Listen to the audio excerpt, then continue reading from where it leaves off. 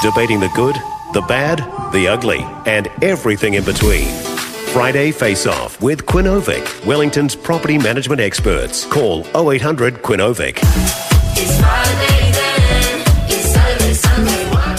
7 minutes past 11, Friday Face-Off with PR specialist and former Chief of Staff to Jacinda Ardern, Neale Jones. Good morning, Neale. G'day, Nick.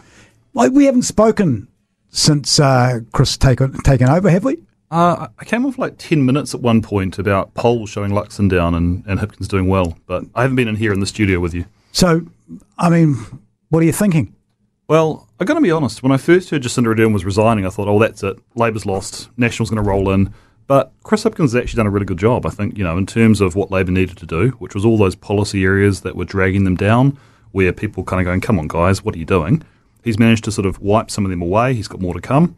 And he's focused very much on cost of living, which I think is actually the number one issue voters care about. So I think that has actually put Labor in a really good position. And I think it's kind of exposed Luxon a bit. He's coming under pressure now around their lack of policy. So Luxon's going to have to get out some policy, I think, in the coming months and really sort of show National's got something positive to say. Can I quickly, before I get to Phil, I just want to quickly ask you, do you think it's actually him, Chris, doing these changes himself, or do you think it's his back office powerhouse behind him?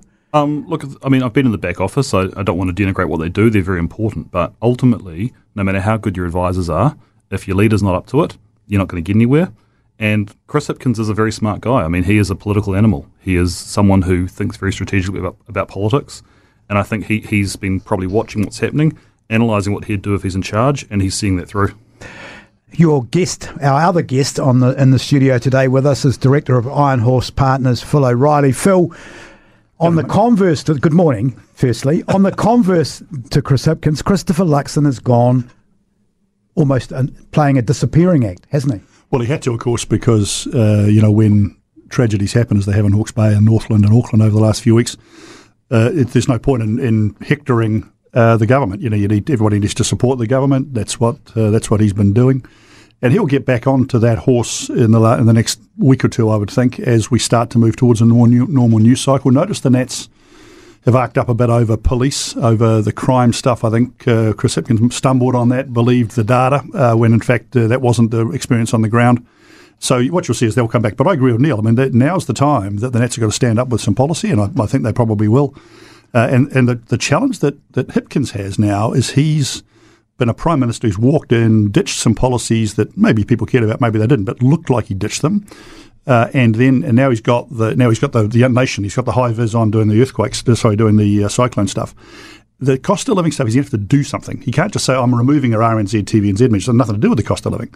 He's got to say what he's going to do about the cost of living, and I think that's where the fight will be. And that's been delayed a bit, I suspect, by the Hawke's Bay piece and the cyclone, but that's where the election will be fought. So I think it's all to fight for. It's not surprising to me they're neck and neck. They both got to stand up and say something now. He's right, isn't he? Phil's right. Sooner or later, we want to know when the pound of butter and the loaf of bread, its price is going to come down. Well, indeed. I mean, Chris Hipkins has been talking about bread and butter issues as his focus, and I think some meat in the Sammy is probably what is the next thing. So, that might look like something like tax. That'll be tough with inflation, but maybe looking at those, looking at a tax package that favours those on lower middle incomes. Maybe things around immigration, perhaps. There's a range of things you can do as a government, but I think he's going to have to start showing rather than just telling. I want to talk about immigration because yesterday the government announced a visa to get specialist workers into the country to help with the clean-up, the recovery from Cyclone Gabrielle. It's expected, or it's saying it can get them processed within 7 days. Phil O'Reilly, is this a kick in the guts for normal businesses in New Zealand that are actually screaming out for change and are screaming out for help with employment? It's worse than that. This was going to be my brickbat today, so thanks for bringing it up now. But because I have two goes at it. It's cynical politics, this. This is a government that says they're open for immigration, but really aren't. And they keep on announcing changes to the immigration stuff. So they say, well, we're going to work on nurses coming in. How many nurses came in? Not many. One. Yeah, wasn't it the first couple dozen maybe. Yeah. So this is another version of that. We'll have a visa for 6 months to help with the cleanup. Now, how many people will come, actually?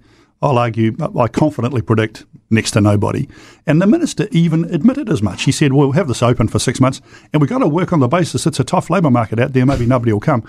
And then the officials administering the scheme said, we'll try and administer it really well, but look, there's some other pressures we've got on. So it's just ultimate cynicism. It's not just a kick in the guts for employers, but for the good people of Hawke's Bay and Northland who are screaming out for their houses to be rebuilt, and there's no talent on the horizon for them. So I think it's actually an outrageous policy, and it deserves all of the brickbats I can give it. Neale, Phil's right, isn't he? I think with this policy here, this is clearly just about how you deal with the cyclone recovery, and it's about that 6-month thing. It's about saying if you take people in for 12 months or 24 months or permanently, there's a whole lot of checks and bureaucracy required. 6 months is easy. They can just go, right, we'll approve it, and you come. And so that's very much the problem they're trying to fix. Look, it may not have much impact. I don't know if that's cynical. I think that's a reality that there is a tough labour market around the world. I mean, after the Christchurch earthquake, we were sort of the post-GFC. We had a lot of Irish builders came in, for example, because Ireland's construction sector had collapsed. So, it was a different environment, and it is very hard to get people. I do think, though, broadly on immigration, the government has done quite a bit to try and free it up, but it's been a bit piecemeal, and I think they probably need to do a big reset where they just say, actually, you know what? We're going to open up a lot more, and we're going to encourage people to come here and incentivise it, and also I think remove some of those processing delays, and that might mean resourcing up the immigration department a bit. But as much as I hear from businesses that they're struggling to get people, it's often just getting them through the immigration process that's as much of a challenge. And Phil, business people wouldn't think that I've done anything to help, would they? I mean, they're not, the little piecemeal things and having an application so you are cleared to be an employee. You go through that whole process. I don't know whether either of you've done that, but I did. And it's a process from hell. It's a whole day's work for someone, and all it does is give you the permission to try and find someone. Then you've got to go through, and expensive. Then you've got to go through the whole process again. And then you've got to pay them a certain rate that the government determines rather than the market. I mean, it's just, as I say, this is a government that's ideologically opposed to immigration for whatever reason. Who knows? What is that reason? Please tell me. Give me the reason why. Neale may know more than I, but it certainly seems to be there's a narrative that says if a migrant comes in, that denies a New Zealander a job. No. That's actually a misunderstanding of how the labour market works. In fact, what you want is the right migrants coming in to activate jobs for New Zealanders. And while you've got a very long-term unemployed queue sitting out there not going to work, then you can't argue, that those jobs are being lost. I think you've got to say, well, let's activate that long-term unemployed queue, which is growing right now, despite the fact everybody's screaming out for skills and talent. And one of the ways of activating that is to have a sensible immigration policy. And I just think it's ideology opposed to immigration. And I think employers have worked that out, and I think it's very unpopular. Now, Neale, you come from the inner sanctum. So can you tell me, and this is not a cynical question, I just wanted to sit there and know, is there a plan from Labor to stop businesses from growing and getting people that they need to do jobs? No, I think the tension is this, right? I think everyone recognises we need immigration in New Zealand. We're a small country, we lack skills in many areas, and we also lose a lot of people overseas, so we've got to bring people in to replace them.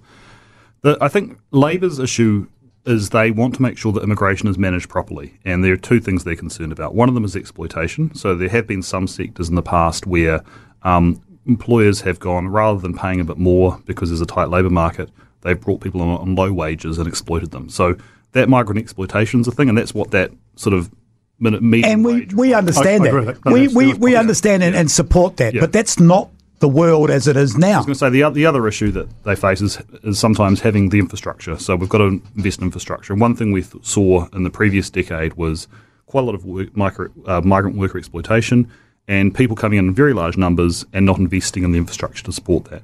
So that's, I think, where Labor sort of says, hang on a second, we've got to do this properly. I think post-COVID, there was always going to be a real shortage of labour and there's going to be a need for a bit of a boost. And I think probably just opening the floodgates for a while would actually be really useful for the economy right now. And if you're going to do a longer-term reset, let's just get the economy back on an even keel first. Do you think, once again, I'm asking you because you will have a better connection than Phil and I will with that in a sanctum, that they are even looking at doing something like that? Look, I'm sure they are considering it. I mean, I don't know for sure, but Chris Hipkins is looking at all the areas where the government has sort of got sectors offside or has maybe got the policy settings wrong. And he's someone who's not afraid to slaughter sacred cows if he needs to. He's already done that in his first sort of policy bonfire. So I wouldn't be surprised if they'd moved somewhere on this.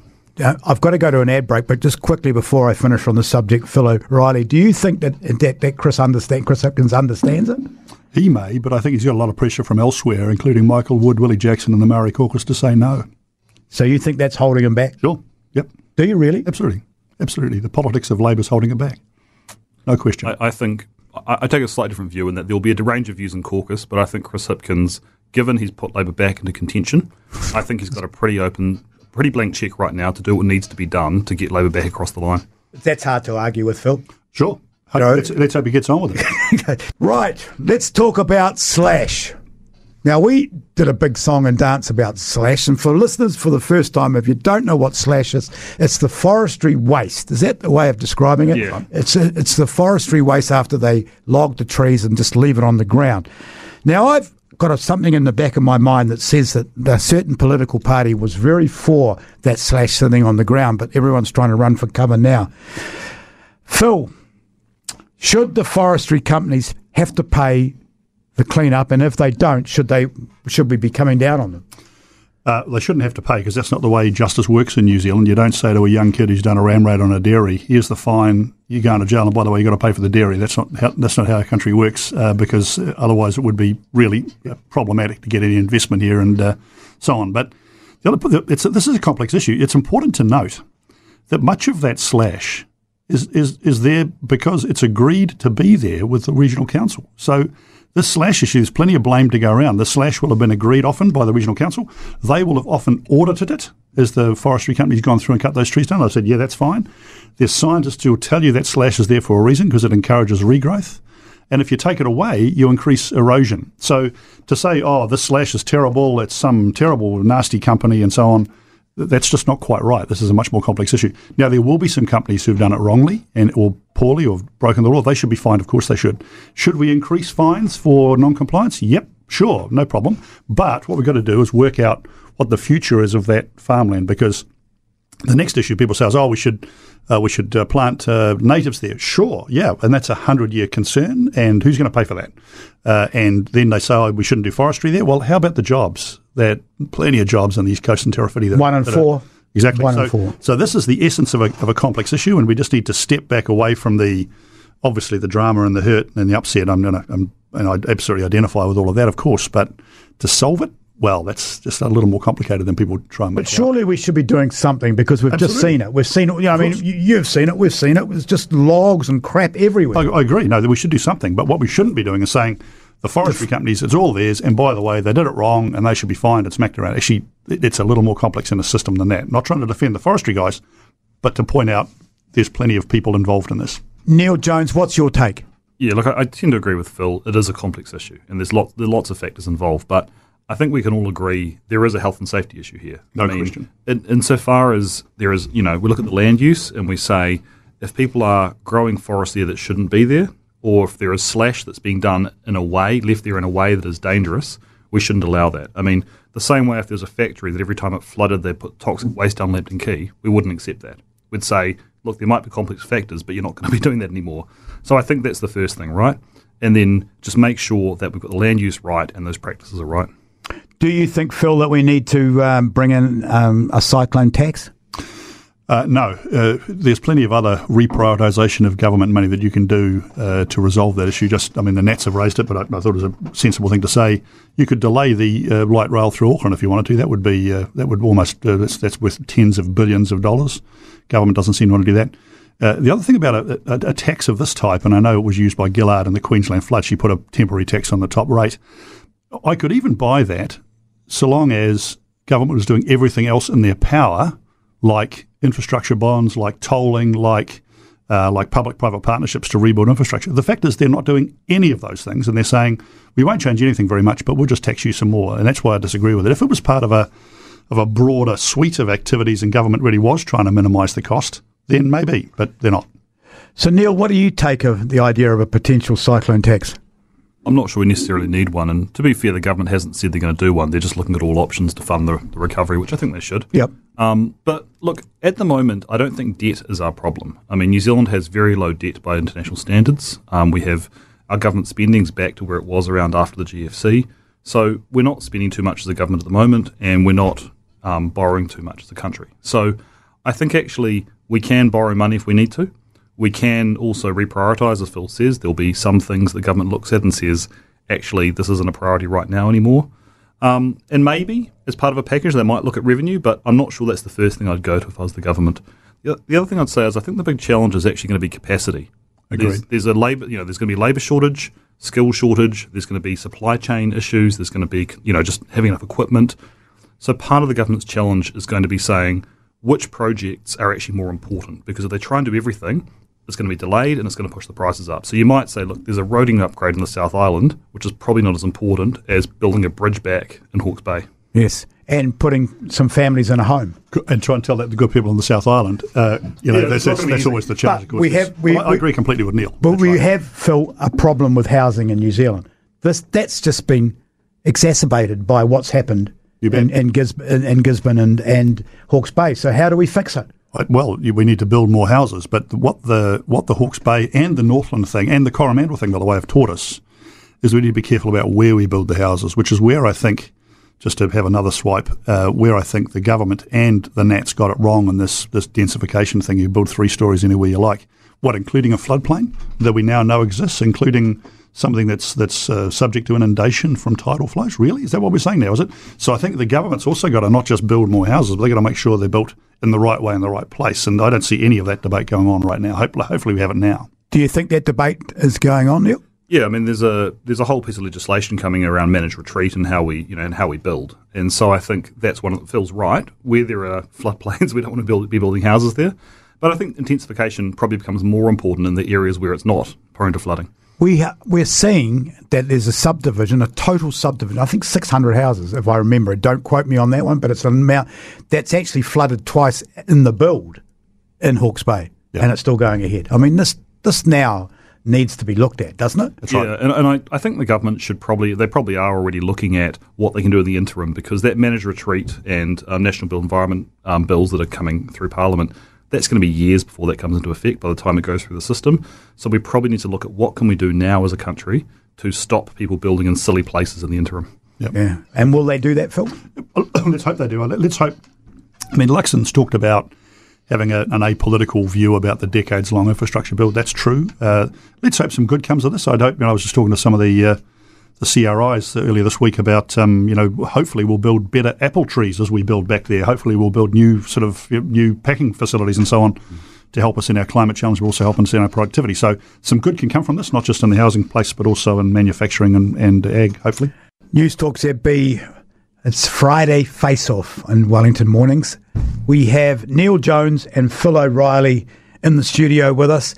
Phil, I want to start with you on this. At the moment, we have crime going crazy in these flood-stricken areas, and seems to be different stories from different people on what's happened. We have road workers that says that people have pulled guns at them. Prime Minister that says, no, we're all okay, everything's fine and there's no problems.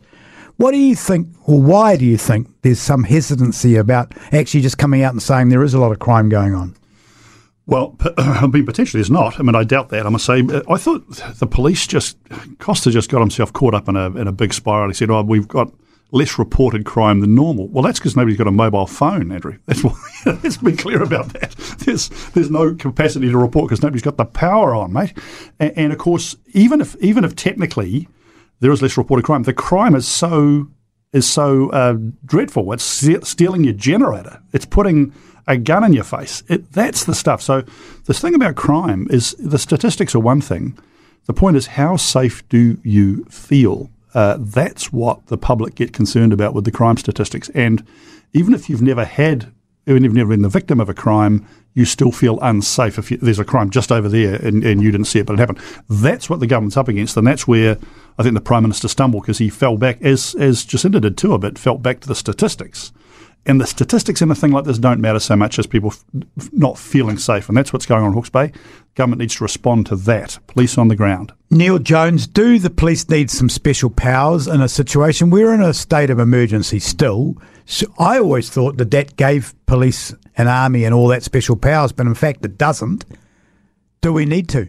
Not that I've seen. I mean, again, we've got to be realistic here. There may be more than we know about, but there is no indication there is more crime than normal. As Phil said, people do feel on edge. They feel afraid. It's a very difficult time. And the kinds of crime are often particularly galling when you're in an emergency situation.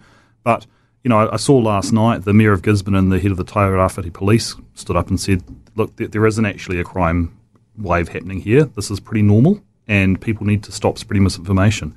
And I think the point that Chris Hipkins was trying to make, and I think he's come under a bit of criticism here for how it landed, but his point was there are a lot of unsubstantiated rumours about being reported as fact. And that's been taken by, say, the National Party, for example, to say, oh, every time there's a crime, Hipkins is denying it. Well, he's not, but, he's got a role to actually try and calm things. And I just say, if you're going to say the police need more power, the police themselves are saying, well, they've got 145 extra people there. They've got the Eagle helicopter. They're saying things are under control. Unless the police are saying we can't handle this, you can't go and start sending the military out in combat gear or, doing, I think Nationals called for doubling of sentences and ACT said, arm the police and all this kind of stuff. I just think we need to be a bit calm and try and rely on facts, even in a very stressful situation. Chris definitely has a problem when the road workers are standing there with a TV camera in front of them saying, yes, I had a gun pointed at me, and he's saying, no, they didn't, though, doesn't he? I don't know if he said they didn't have that situation. Yeah, but he tried to downplay it and say... The one I heard was I think he talked about where there was an allegation that there were gunshots heard, and it turned out that the police reported actually that was fireworks.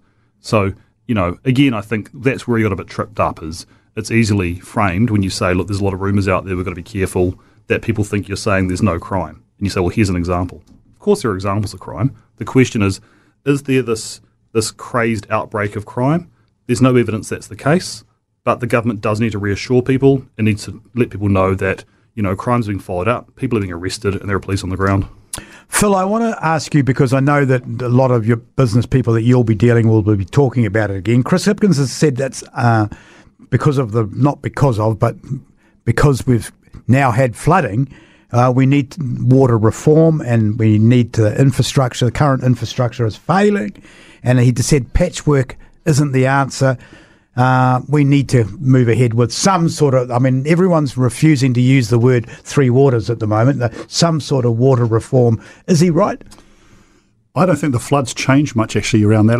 No water system would have handled what happened in Esk Valley. And in Auckland, massive flooding, even though you've got one of the best funded water authorities in the country there in Watercare. So if he's using the floods and the weather events of the last few days as justification, I don't agree with that. But I don't think any business person who's thought about this would not agree that there needs to be reform of water services. And the idea of creating 4 or 5 entities may well be sensible because it gives them different borrowing rights. Where I think, and I don't think this is necessarily a business issue so much as a citizens issue, I think where the concern is the way in which the government's gone about that. You could write a textbook, I think, about how to create poor public policy, and that would be chapter 1.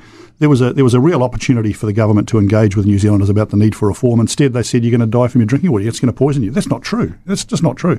And they said, there's a whole bunch of investment we need to make. Well, yes, there is, but that's not quite the case everywhere. I've seen some great investment going on. So instead of having a proper debate that could have informed the public and get, I think, to the right outcome, they've done a whole bunch of stuff that I think is the opposite, including the entrenchment debate, which I thought Nana Mahuta should have been fired for. She's still got a job over that, frankly. Neale, they have stopped using three waters, haven't they? When's the last time you've heard anyone say three waters? Yeah, no, and look, I think the three waters reform is something, as Phil said, on the face of it, obviously there needs to be something done about water in New Zealand and our infrastructure. It is uneven. Some councils are doing it well, some are doing it terribly, and we clearly have to fix it. But I think the three waters reform has been a textbook example of how not to do a reform program. They have totally bungled it. They have not made the case clearly. They've allowed a vacuum that's allowed a bunch of misinformation to come in, and I think Chris Hipkins is right actually to recognise they've stuffed that up, and to send Kieran McAnulty off to do a review and come back with something new. Probably change the name, but that's not going to do it by itself. They're probably going to have to look at a way to reset that policy a bit and just try and dampen down some of that noise and get something sensible people can get behind. Neale, for around about a month now, it feels like a month, it's probably longer, we wake up every morning and we wonder whether there's a Cook Strait ferry or how many Cook Strait ferries are going to cross the straits. Now, this is kind of like, I don't know, as a Wellingtonian, part of our makeup. We've got to get from one island to the other, people, goods, products, everything, and it all goes through the Inter-Islander. I grew up with the strikes. Now, the young are now growing up with broken down ferries. Surely the government should be doing more about this. It's a bit like the buses, isn't it? You can't get a bus to save yourself in this town. And getting worse. And they're putting the prices up. Yeah. Yeah, look, I think probably there is the Minister of Transport could ask some questions about what's going on of Kiwi Rail, who I believe still operate the Inter-Islander. But I also I saw an article about this which said that the Inter-Islander arguing about whether they should really have to abide by the Consumer Guarantees Act for people who have incurred costs that they've then had to face because of the cancellations. And I just think that's just wrong. I mean, sometimes for a corporate, you might argue you can wriggle out of the letter of the law, but you've actually got obligations and duties. And I think when you promise people you're going to get them from one place to the other, you can't deliver that because you haven't invested properly and you've stuffed up. You've actually got an obligation, I think, to pay their costs. And so I think they should come to the party. And I think they are. I think if you listen to Consumer New Zealand, they shouldn't have to. But it's worse than that, Phil, isn't it? I mean, it's a government department going wrong. I mean, we can't control what happens with Blue Bridge. It's private ownership, and whatever happens there, they live and die by whether their ferries sail. But this is a government department. Yeah, and you look at the new Blue Bridge ferry, Connie Mara, she came in the other day, looks pretty good. She happened to break down. That's a bit of bad luck. But at least the private sector companies investing in their infrastructure, right? I mean, good for them. But this is a classic of an SOE that's become politicised, so both sides of politics are to blame here for this ferry problem because it was seen as a bit of a Labour Party thing, Kiwi Rail and the rail network and so on over many, many years. So the Nats didn't like it and starved it of funding. Labour and Winston Peters comes in, get all the rolling stock going and so on. But then Kiwi Rail itself, very, very arrogant. You might recall they were trying to put their rail ferry terminal right in the middle of Wellington Harbour. Right, they tried it and then backed away and went back to Naronga. Well, that's sort of arrogant stuff, isn't it?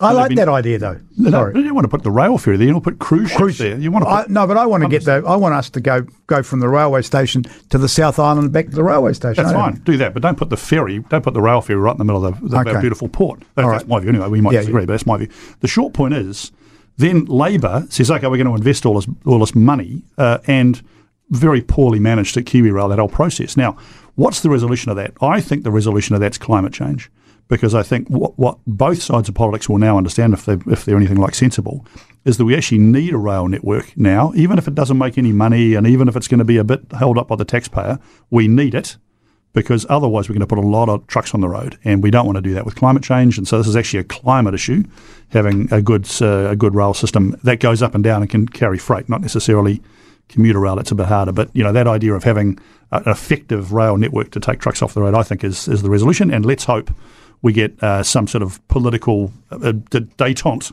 over that, and we continue to invest properly in Kiwi Rail infrastructure. Neale, what's your thought on taking that rail right up? I agree with you. I think especially Absolutely. Get them off the roads. Look, heavy transport is one of the biggest challenges we've got. Transport's one of our biggest causes of emissions. Heavy transport's the hardest, because with cars you can replace them with EVs. There's things you can do. Heavy transport, we haven't really got that sorted yet. So getting trucks off the road and onto rail is the obvious thing. And so I agree with Phil there. Okay. Got to go to Hots and Knots. Friday Face-Off. Hot and Not. Neale Jones, bring your Hots and Knots in. Well, my hot, I don't know if it's hot as such, but I saw that Wellington has adopted Wairoa as a system. Oh, I didn't know that. Which I think is lovely. And what it means is the council's going to help coordinate fundraising towards Wairoa. They're going to give them support, logistical support and all that kind of stuff. I think that's fantastic. It made me feel happy. One of my colleagues got stuck in Wairoa during the cyclone. Couldn't get hold of him for a week.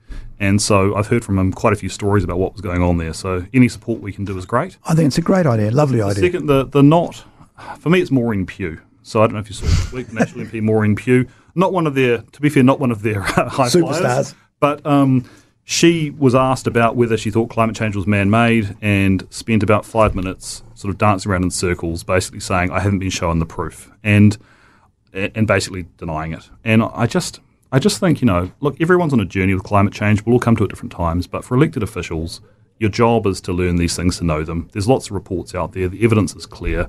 Just we're past debating now whether climate change is caused by humans. The job is to actually fix it. I loved Nicola Willis as a replier. I've got some reading for her to do, and she was pretty stern with it too. Phil O'Reilly, what's your hots and knots? I already know one of them, but give it to us. The hot for me, it's the opposite of a local story, but today is the first anniversary of Russia's illegal invasion of the Ukraine, of Ukraine. So not the Ukraine. It's a country, and I still gain a lot of. I'm a person who believes in liberal democracy with strong defence forces, because I read history and I understand the importance of those things. And you look at what's happened to the Western Alliance and those liberal democracies since Ukraine. They've stepped up. They've got people wanting to join NATO. They're delivering high-quality arms to Ukraine, and democracies have stood up against this threat. And that makes me really proud to be in a Western democracy that's part of that. So, and regrettably, that war's going to go on for years now, I'm afraid. Oh, you think it is? Yeah, I don't think it ends for any time soon.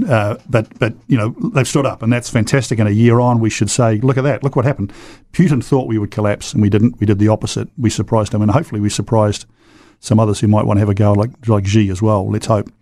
That my not is the silly immigration policy from the government where, they're going to let you in for 6 months, but actually they're not, and nobody will turn up, and the poor buggers in Hawke's Bay and Northland won't get their houses redone anytime soon, and that's a great human cost to stupid government policy, frankly.